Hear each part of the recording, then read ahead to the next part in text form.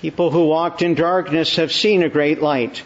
Those who dwelt in a land of deep darkness, on them has light shined.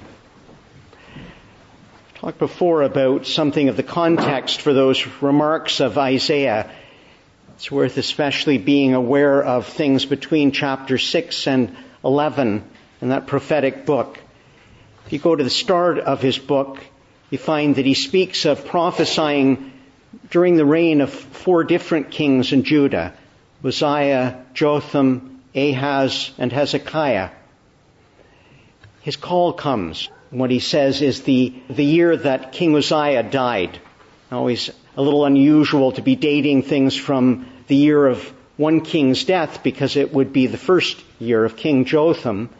But it's significant because of what's going on in Israel at the time. That Uzziah had been a good king, one who did the things that were right in the sight of God. The only mark against him early on had been that he, like the others before him, had not dealt with the high places that had been established in the time of King Solomon, where the people worshiped pagan gods and made other sacrifices. But he was basically a good king. The kingdom was prospering, but then late in his life, he got built up in pride and, puffed up in pride. And he presumed to go into the temple, into the sanctuary, and to offer incense. The priests warned him, that's reserved to the priests alone. You may be king, but you're not consecrated in that way to the Lord. But he went anyway. He was stricken with leprosy, and that was with him to the end of his days. One of those interesting things, if you follow his story in 2 Kings, you don't get all the details. You have to get over into 2 Chronicles in order to follow all those details of the story, quite what happened. But at his death, there's this cloud hanging over Israel. There's a sense that what had been a prosperous people, they were kind of drifting. And his son Jotham will come to the throne, and he will follow his father for the most part. He will do the things that are right. A little shorter reign. But then there's King Ahaz on the throne. And Ahaz is one who does not do what's right in the sight of God. And whatever fog there was, whatever cloud was over the people before of this uncleanness, now becomes a real darkness that settles in. Ahaz believes that the way to be a good king is to use all the worldly means at his disposal. And he turns his heart from God. We all know that section of Isaiah when the prophet comes to him offering a sign, offering some hope. Turn to the Lord, O king. He'll give you a sign. He'll remind you that he is with you, that he's with his people. And Ahaz will rebuff that, will refuse to look. I'm a busy man. I've got other sources. I need to be responsible here. And you've heard me say before, it's a little bit of that. That's all great. That's faith stuff. But we live in the real world. I got to do this the right way. And Isaiah's a little frustrated when he gives him the sign, which is the sign of the virgin who will conceive and bear the son who will be called Emmanuel. But things go on from there. On the one hand, Isaiah is saying, no matter what you do, God is with his people as he promised. This is the land of Emmanuel. He is with you. But the king is turned away and the people are turned away. And what sounds just an eerily familiar kind of scene, the people get deeper into the darkness and they can no longer hear the Lord and they can no longer find direction and they're frustrated. They only look up, we're told, to curse at God. It always reminds me of those people who have assured me that they don't believe in God and yet they're convinced in the next sentence that he's out to get them for something. But because they can't hear from God, they go looking to the occult means. And so there's the warning that that's just leading them deeper into the darkness.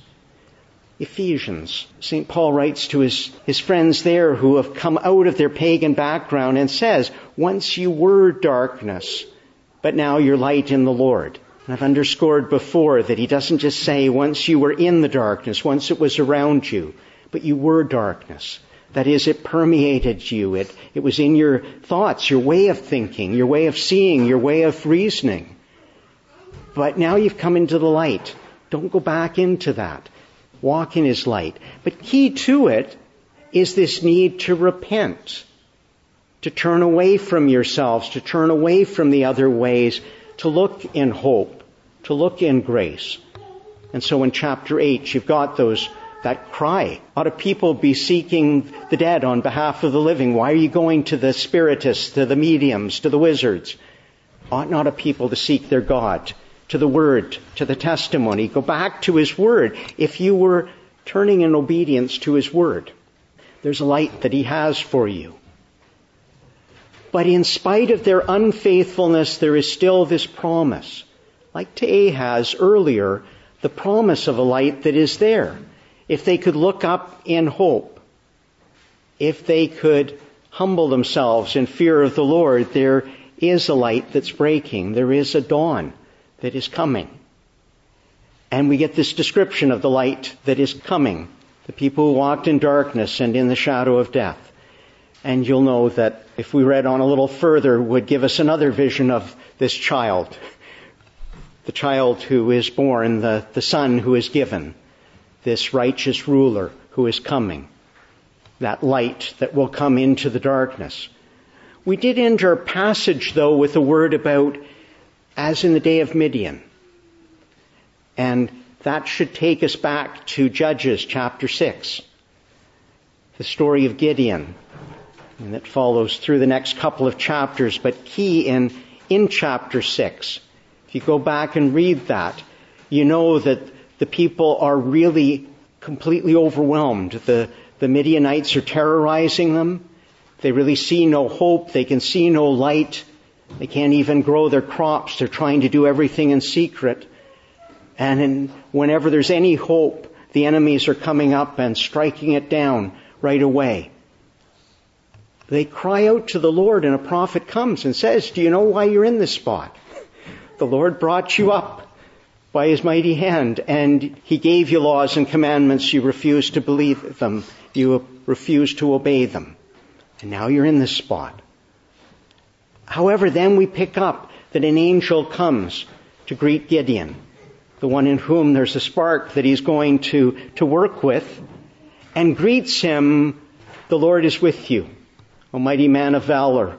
And Gideon actually says, well, if the Lord is with us, why are we in this state? The prophet has just told them that a little while before. But his calling will be to lead the people out by God's grace against impossible odds. But go back and look at the story. The first thing that he does is he's called, as a sign of the repentance, he's called to tear down the altar and the idol to Baal, principal god in the land.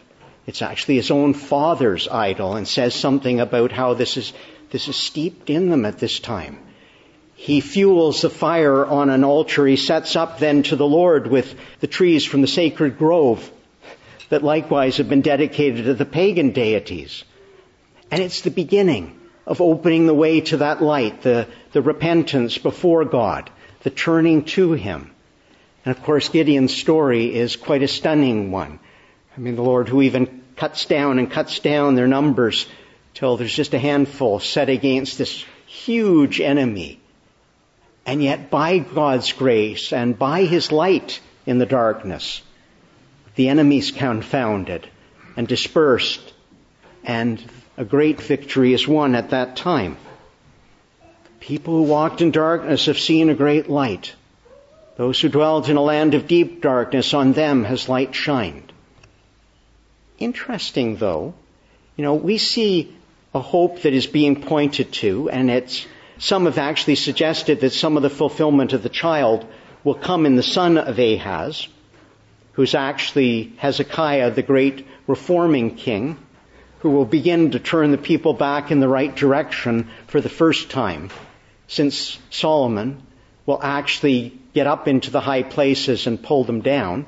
Unfortunately, his son Manasseh goes and builds them again. It waits for Josiah, his great-grandson, to come and actually desecrate that area, destroy once and for all those high places. and that will lead forth into Gehenna, and what Jesus uses as a picture of hell. Hezekiah brings some of the fulfillment, a sign of hope, a returning of the people to God, but we know there's a future promise, that there is a child who will come who will be that true righteous ruler, and we look forward to the coming of Jesus, the light who comes into the darkness that the darkness cannot comprehend. Interesting, in Isaiah, there's that word that this is coming to the territory of Zebulun and Naphtali, which you might have in mind that Isaiah is prophesying in Judah, that this is the time of the divided kingdom. But Zebulun and Naphtali are in the kingdom of Israel. Before Ahaz is finished on the throne, Israel as a separate kingdom will cease to exist. They'll be overwhelmed because of their apostasy. They will be carried out of the land. Several generations later, Judah likewise will be carried into captivity. When they come back, it will be the remnant. It won't be just Judah. It will be the gathering in of any of those of Israel as well. But the word that is spoken through Isaiah, again, is not just a word to Ahaz and to the limits of Judah. It is to God's people, Israel. We might understand as we go along that it's a promise as well to the new Israel in Christ, to those who will be grafted into that same root when the time comes, those who will be in Christ Jesus. But the word of the light now that comes into that territory, Zebulun and Naphtali, Israel no longer reigns in the land when Jesus comes. It's under Roman rule, but those territories are still known to God's people. Jesus will come into Nazareth to settle with the Holy Family. That's kind of it's still Naphtali likely, but down at that edge of Zebulun. And then he moves up north into what's more fully Naphtali, and it's up into Galilee, up to Capernaum on the shore of Lake Galilee. We have his movement in there fulfilling things, the light coming into the darkness. But again, following through Isaiah and thinking of the promise that is there, the movement out of Nazareth. Some of you will remember me talking about this one before, that when they moved to Nazareth, St. Matthew says that it was to fulfill another prophecy that he shall be called a Nazarene. And when you read the commentaries, you find that there's a bit of a problem with that one because there isn't a prophecy that says he shall be called a Nazarene. What's Matthew talking about? And then I said, reading St. Jerome, a doctrine scholar in the 4th century, the one by whom we get the Vulgate, the standard Latin translation of the Old Testament. Jerome says, well, he's talking about Isaiah 11. He's talking about the shoot that will come out of the stump of Jesse, the branch that will grow out of his root, because the word for branch in the Hebrew is netzer at that point. And he says that's the root of Nazareth. So in fact, the word that he will be in Nazareth and this movement is the moving forth, the growing up and the spreading out of this branch that comes out of the root, the fulfillment of God's promise that is there back in the prophet Isaiah. The light that comes into the darkness, this child who is to be born, this king who will bring this glorious reign. What was spoken by the prophets might be fulfilled. Interesting then, that as soon as we hear of that movement and coming into fulfillment of that the first word is that he began to preach, repent, for the kingdom of heaven is at hand. How do you enter into this light? How do you come to be turned towards this light? How do you receive what God is offering? You need to turn towards him. You need to turn towards him in hope, in repentance. That's what John was doing before, and the passage began with when Jesus heard that John was imprisoned, that he made this move and began that preaching that expands the work of John, opens up that way into the kingdom. And then the one more part in all that is before us today, and thinking back to Isaiah, when he did repent, he was in the temple. He himself, with that cloud hanging over the people, had a vision of God's glory back in Isaiah 6. Before that glory, he was completely undone. And the sense is he was on his face before God. He didn't run away. He didn't try to justify himself. He didn't try to hide himself. He simply was laid out in worship, but in real repentance of anything, of himself before God. Why, I'm undone. I'm a man of unclean lips. I dwell amongst a people of unclean lips, yet mine eyes have seen the Lord, the Lord of hosts. The Lord touches him. There's that coal, the burning coal from the altar fire that touches him. Your sin has been cleansed. Your iniquity is taken away. And interesting that it's not that he just sees then in that light, but his ears are open too, and his heart is opened. He hears the call and he responds to the call. Well, there by the Sea of Galilee, as that light comes into the darkness and there's a turning towards that light, it's not just that Simon Peter and the others look and say, oh, look, there's the Messiah. Well, we got that earlier at John's baptism. Andrew saying to Peter, we found the Messiah. But there's a repentant turning and their ears are open. They hear his call. They're given the grace to respond. And you might say that we didn't hear of repentance in Peter, but you might have in mind that St. Luke, recounting this call of the fishermen, tells us that Jesus first preached out of Simon's boat. And then there was the miraculous catch of fish, an act of obedience to Jesus' word. But then Simon Peter was on his face before him. Depart from me, Lord, for I'm a sinful man. No different from Isaiah before the Lord in the temple. And it's then that his ears and his heart are opened and he hears the call and responds. The people who walked in darkness have seen a great light. Those who dwelt in the land of deep darkness, on them has light shined. We live in a world. I said it's something eerily familiar about the situation in those generations past. We're in a world where there is a great deal of darkness all around us. And not just something that kind of falls upon us like a fog, but permeates people's lives. It's in the way of thinking and the way of seeing and reasoning. And there's a lot of darkening and doubt and deception, even within the church, even within Christian lives.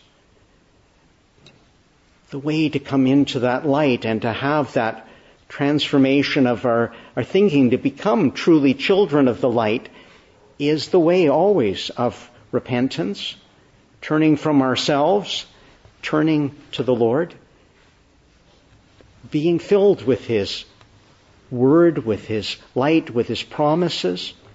We do well to spend the time in prayer, to spend time reading His Word, listening to His Word. Listen to it being read. Listen to it being sung. Listen to the praises that are being lifted up before Him. It could be praise music. It could be some of the great classical works, the wonderful Mass settings that are there, the things that are lifted up hearts to God. But immerse yourself in those things, not as a retreat from the world, but as the preparation to go into that world filled with His light. Let His praise, let His name be on your tongue. Let it be a daily thing. Get into that practice. Name of Jesus, but as a prayer. Don't let it slip out otherwise. Use the prayers that He's given us. Use the Lord's Prayer, the Our Father. Use the Rosary. Use the Jesus Prayer. Use the name of Jesus. But let yourself be immersed in that life. Spend time, put aside time to be in prayer. If we're filled with the light, then we bring that light to bear in the world around us. And how we think, how we see, how we discern. It enables us not just to see Him, but to hear Him, to hear His calling on our lives to be stirred to obedience. We desperately need it for ourselves, but one more time, our own conversion is not just for us. We are to be His lights in the world. We're to be drawing others into that perfect light, into that new life in Him. He is Emmanuel. He is God with us. He is with us, as He promised. Even when we turn from Him, He does not turn from us. We might walk into that darkness, but His light shines in darkness, and the darkness cannot overcome it. The people who walked in darkness have seen a great light. Those who dwelt in the land of deep darkness, on them has light shined.